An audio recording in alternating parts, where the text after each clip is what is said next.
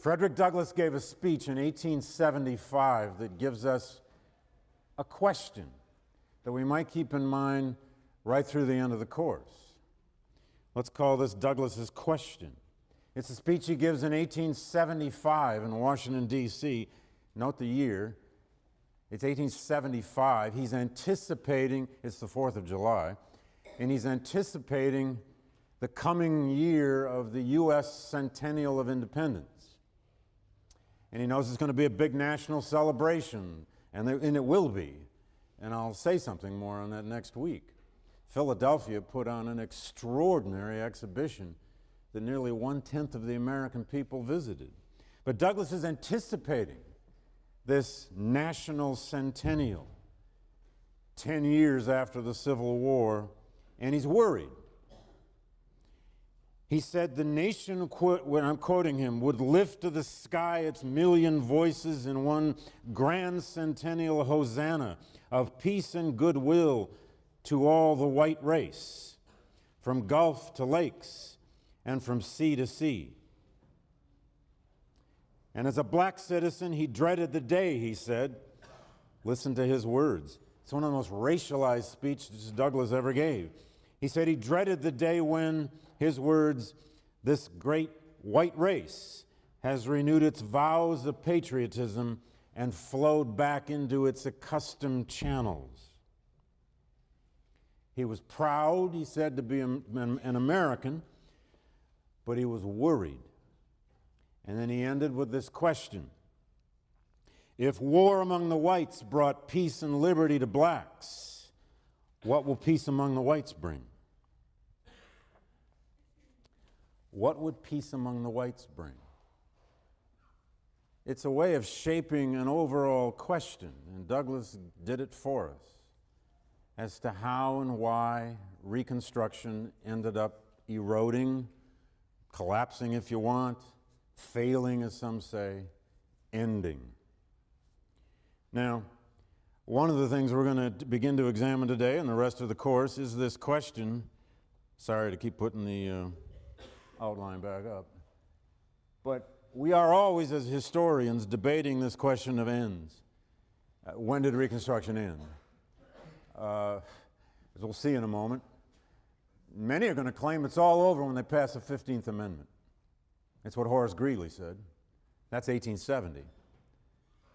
And then there are those who argue Reconstruction now really ended in 1873. And there are reasons you might argue that.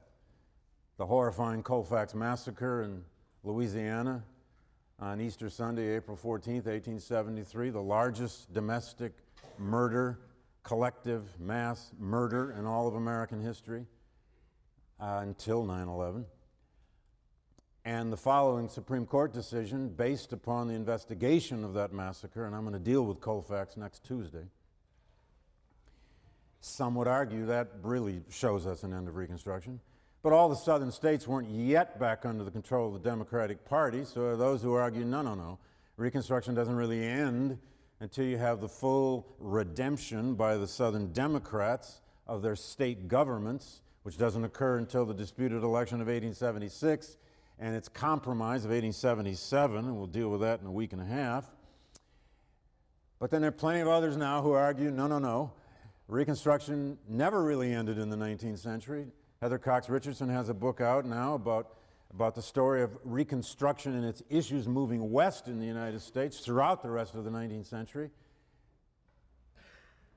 Steve Prince, one of your teaching assistants, has a chapter in his dissertation entitled The Ends of Reconstruction. He's playing off that irony or that pun of when did it end? Did it ever end? Sam Schaefer's going to argue it didn't end until 1912 in his dissertation.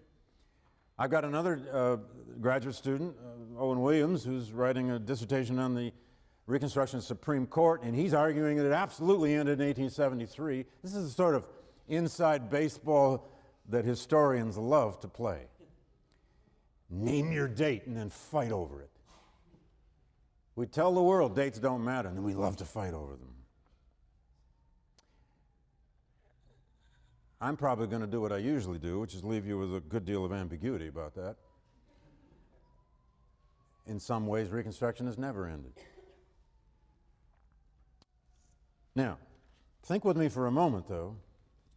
Back on the ground in the South, about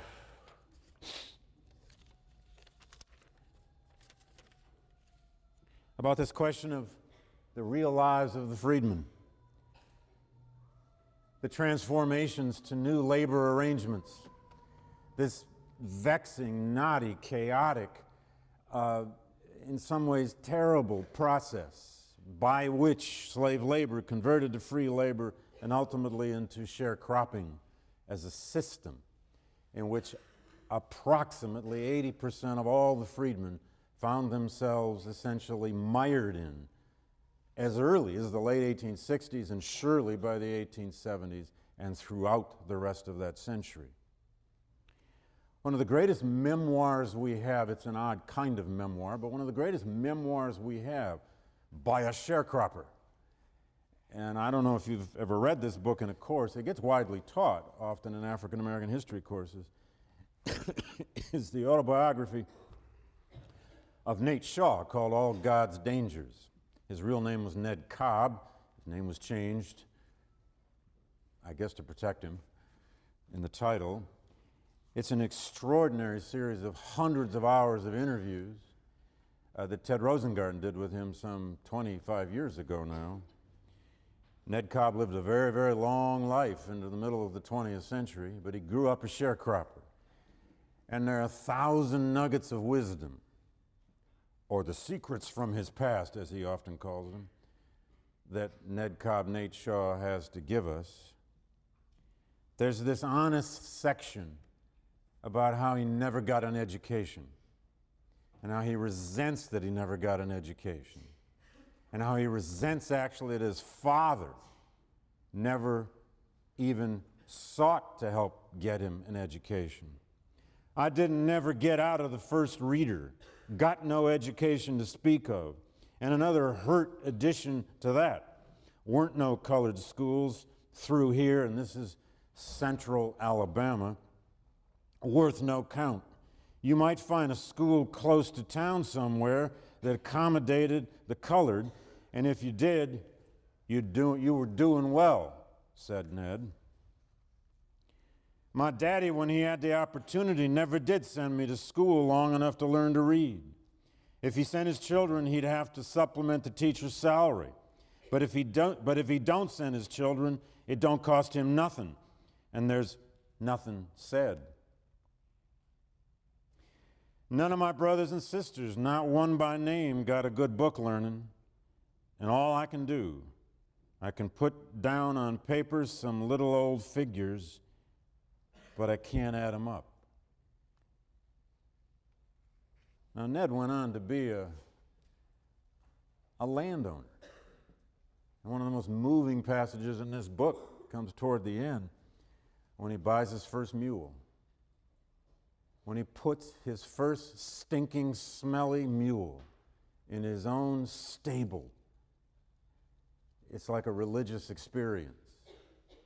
Smelling a mule is not exactly my idea of a religious experience, but it was to Ned. But he really is hard on his father.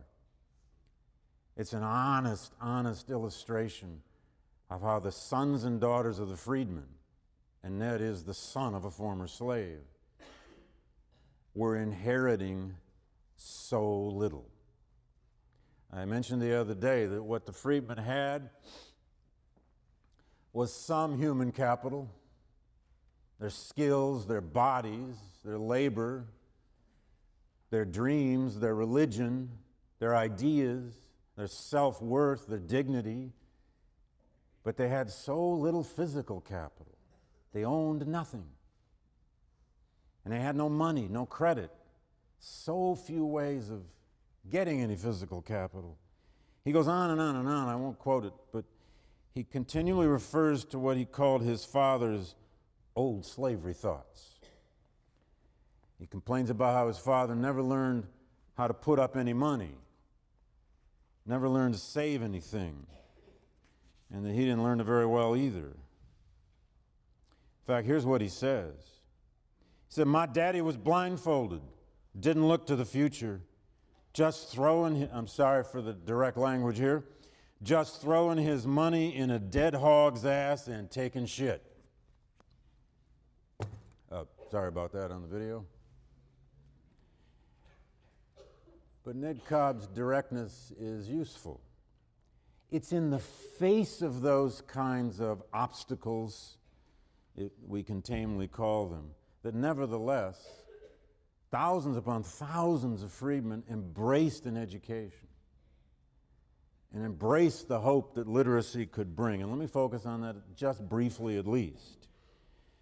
Mired in the system of sharecropping, working on halves, giving half their crop to the landowner and half the crop they would keep and hopefully get cash, but then that cash had to be spent down at the furnishing merchant to get seeds and get tools and get food, excuse me, clothing. Nevertheless, in the face of all of this, one of the things the freedmen most wanted was this book learning that Ned Cobb never got. What we know about slave literacy and freedmen's literacy is essentially this. At the end of the Civil War, probably 5%, maybe 7% to 8% of the American slaves were literate. By 1870, that had increased to perhaps 12 to 15%. And that was due, of course, to the freedmen's schools, to the freedmen's bureau schools. There were tremendous accomplishments in these freedmen's bureau schools. They created over 4,000 of them. There were some 9,300 teachers at one time or another employed in freedmen's bureau schools up into the 1870s. They had at one point slightly more than 250,000 students in these schools, freedmen, young and old, 68, 72-year-old former slaves would sit down in the same room with 8-year-olds and begin to try to read out of the same reader.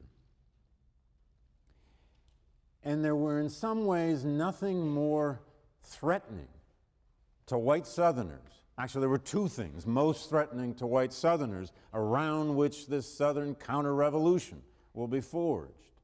One was the black school, black literacy, education, the potential of mobility, and the education particularly of a black political leadership class.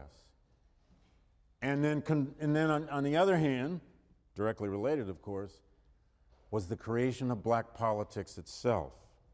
As we'll see in a moment, one of the major targets of the Ku Klux Klan, the Knights of the White Camellia, and all the other groups that imitated these were black schools.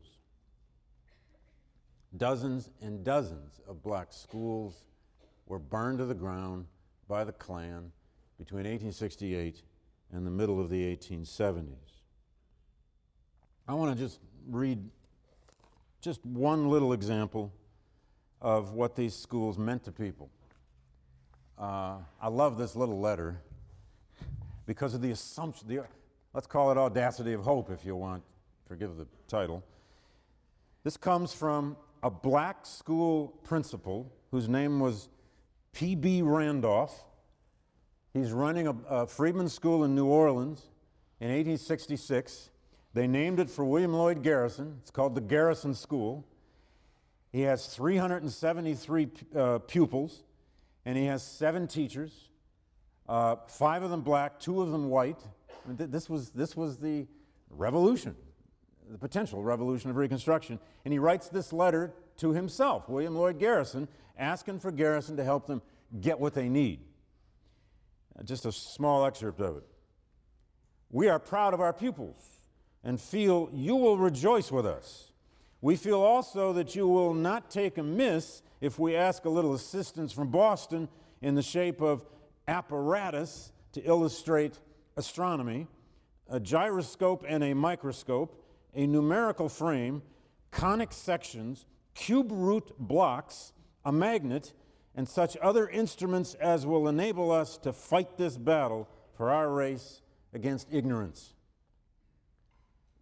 Send us the simplest implements to teach some science. And there are thousands of those such letters all over the record. Literacy among blacks increased to over 80% by 1880.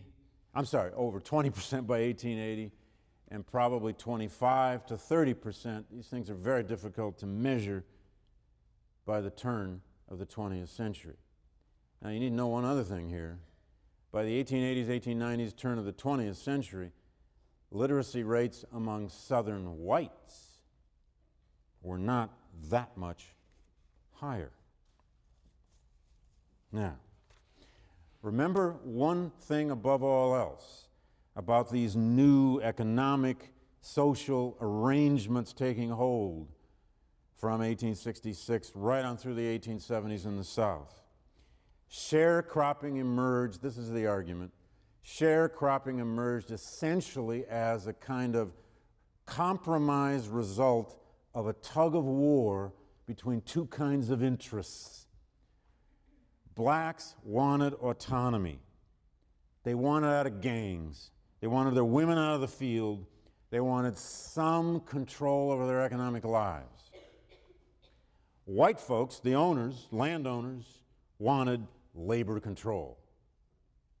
A stationary, dependent, poor labor force. Both sides end up embracing tenant farming, sharecropping, because it was such a desperately cash-poor society.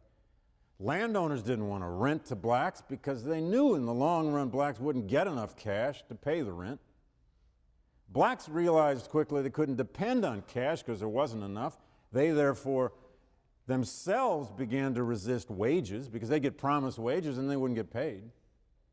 So sharecropping, this system that ultimately becomes a Faustian bargain and a dead end and a kind of tragic no exit for the vast majority, was nevertheless something they actually negotiated and embraced themselves.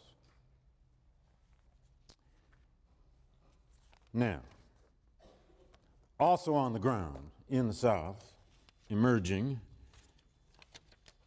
out of radical Reconstruction, as the Southern states were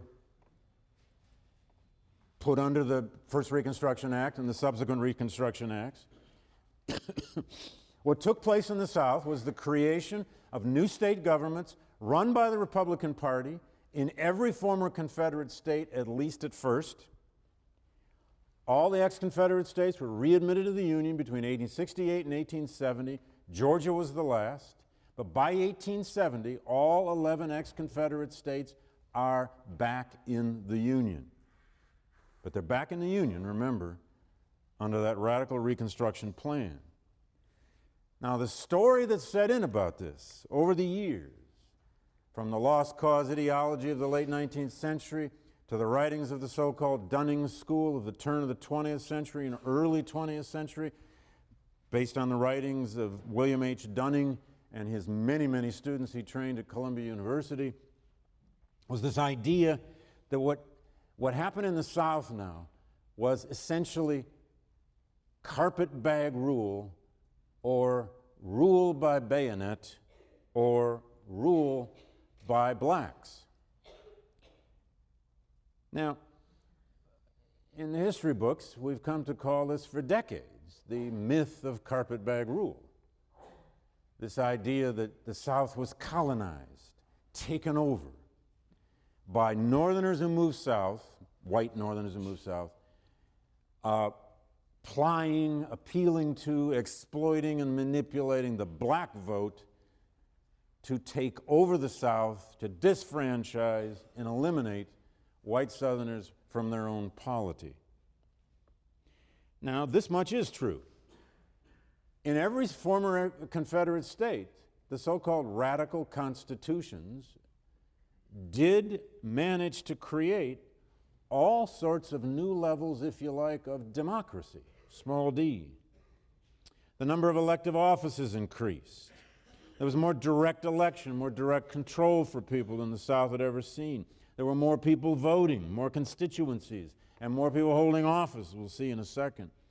There was more home rule for local governments than they'd ever experienced before. These new radical constitutions, yes, indeed, had eventually a fair degree of corruption. This was the age of spoils, and the kinds of corruption going on in southern state governments was no different than the kinds of corruption going on in many other places in the country. But there were many social provisions in these new constitutions as long as they lasted, and they lasted 7, 8, and 9 years in some ex-Confederate states, and they only lasted 2, 3, and 4 years in others. For the first time, there were social provisions. They not only did away with the black codes, but they established a certain degree of equal civil rights. Some of these new state governments actually passed civil rights acts. Many of the constitutions made it the state's responsibility now to, for the first time in Southern history, and for that matter, there wasn't much of this in the North either, to provide for the sick, the insane, the disabled, the poverty-stricken. And above all else, they created public schools. The first public schools the South had ever seen. South Carolina had the first comprehensive school law of any southern state, passed in 1870. By 1871, they had 32% of people of school age attending some 1,700 public schools in South Carolina, blacks and whites. And by 1875, the South Carolina public school system, created by the radical Republican regime, had 50%. This is still a rural society, and a society riven with problems of race and violence, as we'll see. They had by 1875, they had 50% of the school-age population of South Carolina in school, with over 3,000 teachers paid by public tax money. Now, the one thing, of course, that virtually no radical Republican Southern regime ever accomplished was much in the way of any kind of economic redistribution, of land redistribution. This is our classic problem of Reconstruction. How could you advance political liberty, the right to vote, to hold office, serve on juries, run legislatures, and yet why does economic liberty always, always, always lag behind? Now, there were some attempts, however. Let me give you just one little example. I don't think Foner really even mentions this. Again, South Carolina, which had a black majority of its legislature for about 5 years during Reconstruction. This was a political revolution, and you can see why white Southerners were organizing against it. But the South Carolina legislature, run by blacks and white Republicans, some of them native-born Southerners, some of them from the North, created a South Carolina Land Commission. They created it in 1868. It actually is going to last all the way to 1890 on the books. It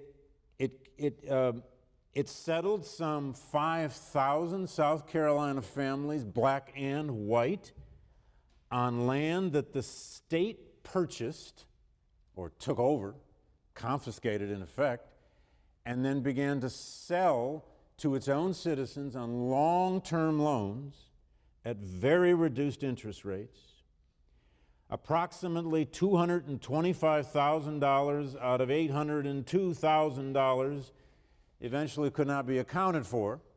There was some fraud and corruption in this South Carolina Land Commission. About a quarter of the money that they actually distributed never was accounted for.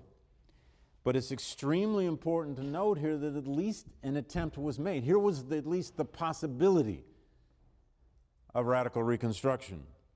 By 1876, that Land Commission in South Carolina, by 76, Republicans still barely controlled the South Carolina state government. They're about to lose it that year. By 1876, about 14,000 families had participated, a total of about 70,000 people, about 60% black and 40% white, in actually buying land. By 1884, more blacks were losing land in South Carolina, however, than were buying it.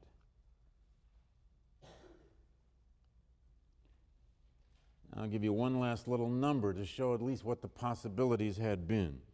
In the census of 1890, about 13,000 blacks in South Carolina owned a farm of some size, 4,000 of whom had purchased them through that land commission.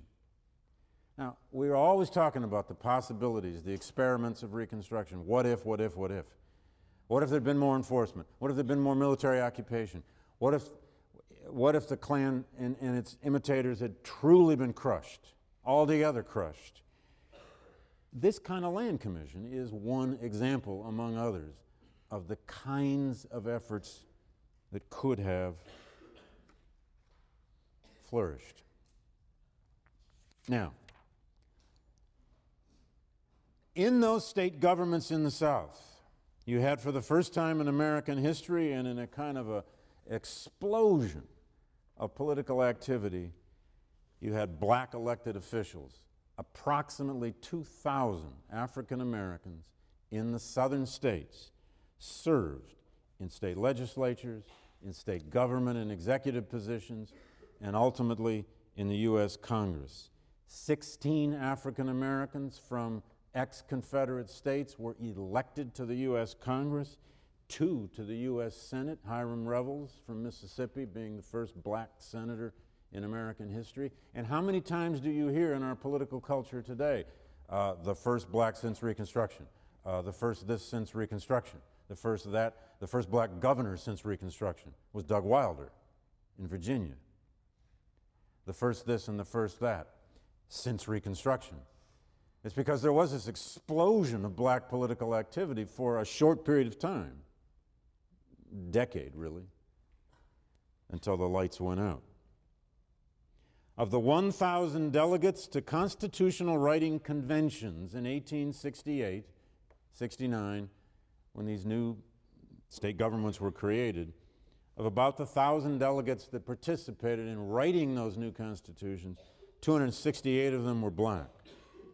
About 680 African Americans served in the lower houses of state governments during Reconstruction. 4 presided as speakers of those houses. There were 112 African Americans who served in state senates during Reconstruction. There were at least 41 black sheriffs somewhere in one of the 11 ex-Confederate states. There were 5 black mayors of southern cities for a while. There were 145 blacks who served on city councils, and so on, and so on. Now, this is the heart of the myth of carpetbag rule. The claim against these people, in the South at least, in the white South, was always they were not prepared, they were ignorant. All they did is sit around eating chicken bones and spitting into gold spittoons that they bought with public money. And if you've ever seen Birth of a Nation, D.W. Griffith's white supremacist epic of 1915, he plays out that scene at great length of the black politicians in state legislatures with their boots up on tables, literally chewing on chicken bones and spitting into spittoons and laughing and playing happy darky until the cows come home. Now, there were corrupt black politicians and there were corrupt white politicians. I don't really have time to go into all the great biographical stories of the Robert Smallses and the Robert Smallses of South Carolina and the John Roy Lynches of Mississippi and so many others, many of whom were former slaves, although some of them had been free before the war by their own purchase, by manumission, by other means. Some of them, only a small percentage, were northern-born blacks who moved south, like Hiram Revels, and eventually got himself elected to the Senate. By the way, just recently, well, I guess it was about 8 years ago, when the Republicans had control of the Senate, they put up a portrait for the first time of Hiram Revels. Our modern Republican Party wanted to claim him. He was a Republican. So are they, by name. But anyway, there is now today a portrait of Hiram Revels. It took a century, more, to get it there, but he's finally up in the U.S. Senate, his picture. Now, the other side of this myth of carpetbag rule, and I want to be a little speedy about this, but it's also very important. This, again, the story, the deep myth that's set into American culture for generations is that all these Reconstruction governments really were a bunch of Yankees who came south, got themselves elected with black votes, and ran these governments and oppressed white Southerners. So who were these carpetbaggers, so-called? The term got into our language, and now today anybody who grows up in one state but somehow moves to another and tries to get elected, as Hillary Clinton did in New York, and there are plenty of other examples, is labeled a carpetbagger, at least for 10 years or so, until she's lived there long enough and gets reelected, and I guess you got to get reelected before you're no longer a carpetbagger. Well, many of these Northerners who went south were former Union soldiers. Most of them went before 1867 and 68, before these radical Republican regimes were put in place. They went to become farmers. They went because the land was so cheap. And some of them went because they liked the climate. There were New Hampshireites who went to Mississippi because it was warm. Some carpetbaggers were industrialists and investors. They saw the South now as the place to invest. It obviously was. It was prostate, and it needed money. Some were federal agents, Freedmen's Bureau agents who stayed and lived there. Many were teachers, some who stayed and lived if they survived and weren't killed. Some were political opportunists, and some were adventurers and ne'er-do-wells. And I'll never forget, as long as I live, one of the best friends I have in the world is a Methodist minister in Chicago who grew up in Mississippi and East Texas, Gene Winkler. And a positively brilliant, he's one of the best read human beings I've ever known. He reads more about the Civil War than I do. I used to actually ask him what I should be reading. His real job was being a minister, but he spent most of his time reading. And he was one of the most politically radical people I've ever known. I mean, he was still trying to be a socialist during Reaganism. But one day, I asked Gene, why do you keep that picture of Stonewall Jackson and Robert E. Lee in the corner of your office? He said, I'm not exactly sure, but it's probably because carpetbaggers killed my great-granddaddy. I don't think he said, goddamn carpetbaggers. He's a good Methodist. Carpetbaggers killed my great-granddaddy. I said, oh, okay. Like so many Southerners, he was a complicated mixture of memories. Well, enough on Gene. I actually got the thrill some years ago to write an essay epilogue to Fitz Brundage's book of essays called Where These Memories Grow, about Southern memory, and I opened the piece with that very story. And I was always worried about how Gene was going to interpret it. And he, thank God, liked it, I think. Anyway, at no time did carpetbaggers ever make up anywhere near a majority of any Southern legislature in the ex-Confederate states. Their goals tended to be financial, economic, and to some extent political. And then there's this other kind of Southerner, the white indigenous Southerner, the native-born white Southerner, known to history, of course, as scalawags, who joined the Republican Party, who became part of these Reconstruction regimes, who said, give up the past, give up the old cause, and they often became the object of the ire and the hatred and the violence of white vigilante groups as readily as anyone else.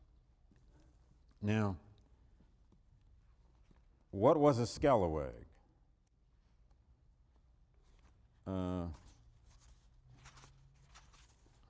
Let me tell you the ways. Hold on, sorry. Forgive me. Got it.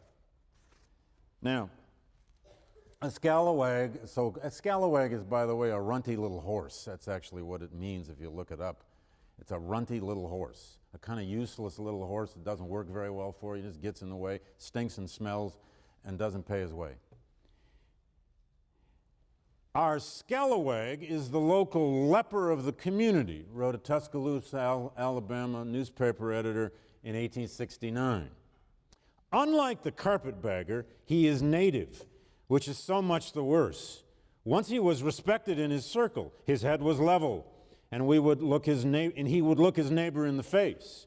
Now, possessed of the itch of office and the salt rheum of radicalism, he is a mangy dog slinking through the alleys, haunting the governor's office, defiling with tobacco juice the steps of the Capitol, stretching his lazy carcass in the sun on the square or the benches of the mayor's court. That's relatively direct. Scalawags were considered, in other words, turncoats. Now, they had a variety of social backgrounds. Some were sort of former nobodies, but most of them were actually quite prominent people, like the wartime Confederate governor of Georgia, Joseph E. Brown, who said, "Give up the cause," and joined the Republican Party after the war. Perhaps most famous of all, James Longstreet, Lee's second in command in the last 2 years of the war. Longstreet of Georgia moved out to Louisiana after the war, embraced the Republican Party, said the war had settled something and Southerners had to face it. And he became a railroad president. And he even for a while commanded U.S. troops in Louisiana who tried to kill off the Klan. There are many, many other examples. There's James Settle of North Carolina. He's one of my favorites. These were fascinating people. Courageous people. Settle of North Carolina had been a member of the Confederate Congress. He'd been a big player in Confederate politics in North Carolina. But after the war, he said this: "The war had brought a general breaking up," he said, "of old ideas. Taking a new start in the world we are, if we are ever to have prosperity." And then he concluded, "I tell you, Yankees and Yankee notions are just what we want in this country now. We want their capital to build factories and workshops and railroads. We want their intelligence, their energy, and enterprise to operate factories and to teach us how to do it." Settle nearly was killed for his views, his actions, his political actions in particular. There are many other examples. Amos T. Ackerman in Georgia, among others. Look up him and Foner if you like. Now, I guess the only other thing I want to say about that is there were carpetbag governors. There were northern-born Republicans who ended up governors of southern states, several of them. There were northern-born members of southern state legislatures, some black, some white. And they became, in many instances, the most ready targets of what was to come. Now,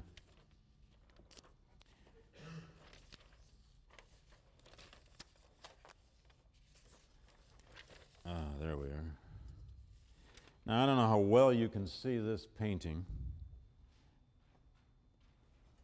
I'll try to blow it up. It doesn't have a date on it, unfortunately. I need to figure that out. It is entitled Disfranchisement, which is an interesting title. If you can see on the right, you can see about every kind of image of a bitter, angry, hate in the eyes Southerner, some sitting on the cannon, others in Ku Klux Klan robes and masks, all of them, of course, looking at the lone black freedman, who on your first look almost looks like he's holding a machete, but he's not. He's holding a voting roll. Now, the Southern white counter-revolution, the move toward Southern redemption, which simply means, of course, the Southern Democratic Party taking back control of their states between 1870 and 1876, is rooted in their hatred, their resentment of the rise of black political and economic independence. Now, but first of all, go with me back to Washington, and then we'll end, at least today, back on the ground in the South and try to understand where some of this violence is coming from. The 15th Amendment passed Congress, the 15th now, passed Congress in the spring, late spring of 1869. It's right after Ulysses S. Grant is inaugurated president, elected in the fall, inaugurated in the spring. By 1868, 11 of the 21 northern states still denied the right to vote to blacks. You'll remember, Republicans are stepping around this question of black suffrage in the North, but they want to plant it into the South. But the trick was, what kind of amendment would it be? This is the great Voting Rights Amendment. They went through 3 versions of the 15th Amendment. Look this up in Foner. Make sure you understand this. They went through 3 versions in the debate in Congress as to what kind of voting rights amendment to put in the Constitution. The first version, and they went from most conservative to most radical, the first version forbade states the right to deny suffrage on grounds of race, color, or previous condition of servitude. That's all it said. That's the most conservative version. The second version would have forbade states to impose literacy, property, or nativity qualifications. In other words, that whole array of qualifications tests that will ultimately be used all over the South to prevent black folk from voting, and to some extent poor white folk. And then there was a third version, which simply would have affirmed that all male citizens 21 years of age and older had the right to vote, period. Now, they debated and debated, but the one they passed, of course, was the first one, the most conservative, the one that made absolutely no mention of the possibility of qualifications test. And so the 15th Amendment has 2 kinds of impact, 2 great importances, if you want. One is that it was passed at all, and it's hugely important. But the other, of course, is it was a very conservative compromise amendment that left the door open to all kinds of machinations over time in states at the local level about qualifications to vote. It passed the House of Representatives in March 1869. It finally was ratified by 2/3 of the state legislatures in the United States a full year later, in the spring of 1870. And many people now looked at the situation in the country a year into Grant's presidency, the Republican who said, let us have peace. You've got the 13th Amendment abolishing slavery. You've got the 14th Amendment establishing citizenship rights and equal protection before the law, at least the beginnings of this fledgling thing called civil rights. You got the Reconstruction Acts in place. Southern states have all been brought back into the Union by 1870. Only Georgia was still being sort of weirdly adjudicated, but it finally was brought back in 1870. And now comes the Voting Rights Act. And throughout the history of modern, modern political philosophy and modern political history, the idea was that the vote, was the essence of democracy. And so once you've given people the vote, on some level, what else could you possibly do? Republicans themselves now say to themselves that they have established the principle, that they had, of guaranteed rights, and that they could go no further. One Republican wrote to another after voting for this, He said, this is, quote, the last great point that remains to be settled from the issues of the war. And Horace Greeley famously in his New York Herald Tribune in April 1870, after the ratification of the 15th Amendment, said, quote, let us have done with Reconstruction. It was the opening line under a big headline. Let us have done with Reconstruction. The country is tired and sick of it. Let us have peace. It's over. It's done. Said official Republican Party people to themselves. And of course, the White South, for 2 years already, through its rising and growing Democratic Party and its violent militant wings, is saying, you bet Reconstruction is over, let us show you the ways. Now, I'm actually going to save the violence story for an entire lecture on its own. The Klan, its many actions, examples through the Colfax Massacre, at least of 1873, for next Tuesday. But let me leave you with this. What happens now, what is already happening now in the first Grant administration by 1870, is what we might simply call, it's the waning of radicalism. It's the waning of that civic vision, as Foner calls it in your book, of the radical Republicans' ideology. And what was that vision? Foner lays it all out for you. He said the radical Republicans had an essential ideological vision. On the one hand, it was unionism. On the other hand, it was rooted to some extent in trying to create racial equality, because the war had necessitated it, had forced it on them.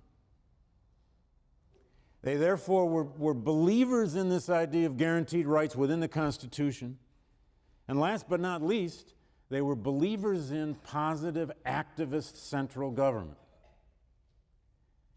And you put those 3 or 4 principles together and you've got the package that was the civic vision of the radical Republicans. But the problem is that vision is now going to crumble as fast, almost as fast, as it ever came into existence. In fact, it's going to crumble faster than it ever came into existence.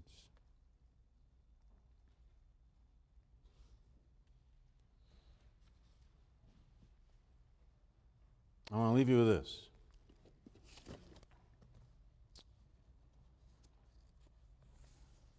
It's not just going to crumble because Republicans sort of give up the game. And it's not going to just crumble because Thaddeus Stevens dies and Charles Sumner is out of the way and radicals don't really run this party under Grant anymore.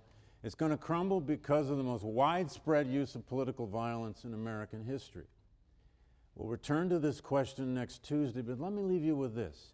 There is no African American writer, and some white writers, worth their salt from the 1870s and 80s right on through well into the 20th century who could ever avert their eyes from this story.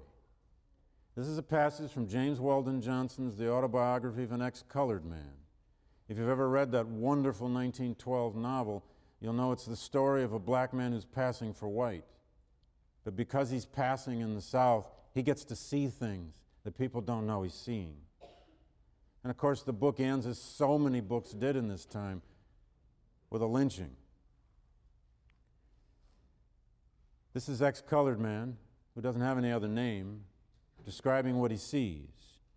A railroad tie was sunk into the ground. The rope was removed and a chain brought and securely coiled around the victim and the stake. There he stood, a man only in form and stature. His eyes were full and vacant, indicating not a single ray of thought. Fuel was brought from everywhere. Oil, the torch, the flames crouched for an instant as though to gather strength, then leaped up as high as the victim's head. He squirmed, he writhed, he strained at his chains, then gave out cries and groans that I shall always hear.